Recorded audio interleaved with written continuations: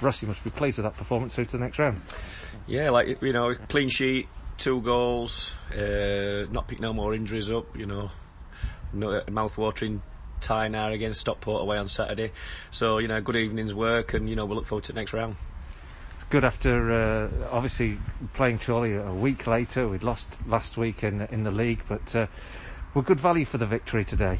I think so, yeah. Both teams have made changes to starting line-up front first fixture. But like you say, it's we've got minutes into lads who haven't been playing, and we've come through unscathed, which is a big thing. And as you say, we've got 2 goals and clean sheet, so yeah, that's the main thing. And on to the next round.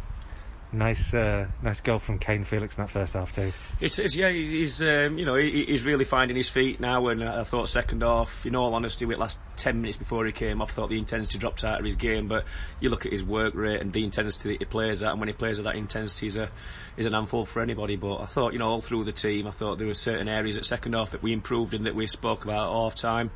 But all like you say, all together, it's a good victory, a clean sheet, and as we say, looking forward to Saturday now. And Saturday, what a tough tie that is. Stockport County, obviously one of the best teams we played in pre-season here as well.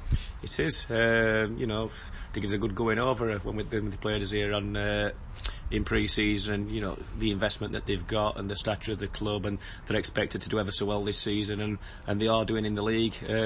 So it'll be a massive tough test. We're under no illusions. We'll go there and we'll get his best shot, and hopefully we'll come out with a win.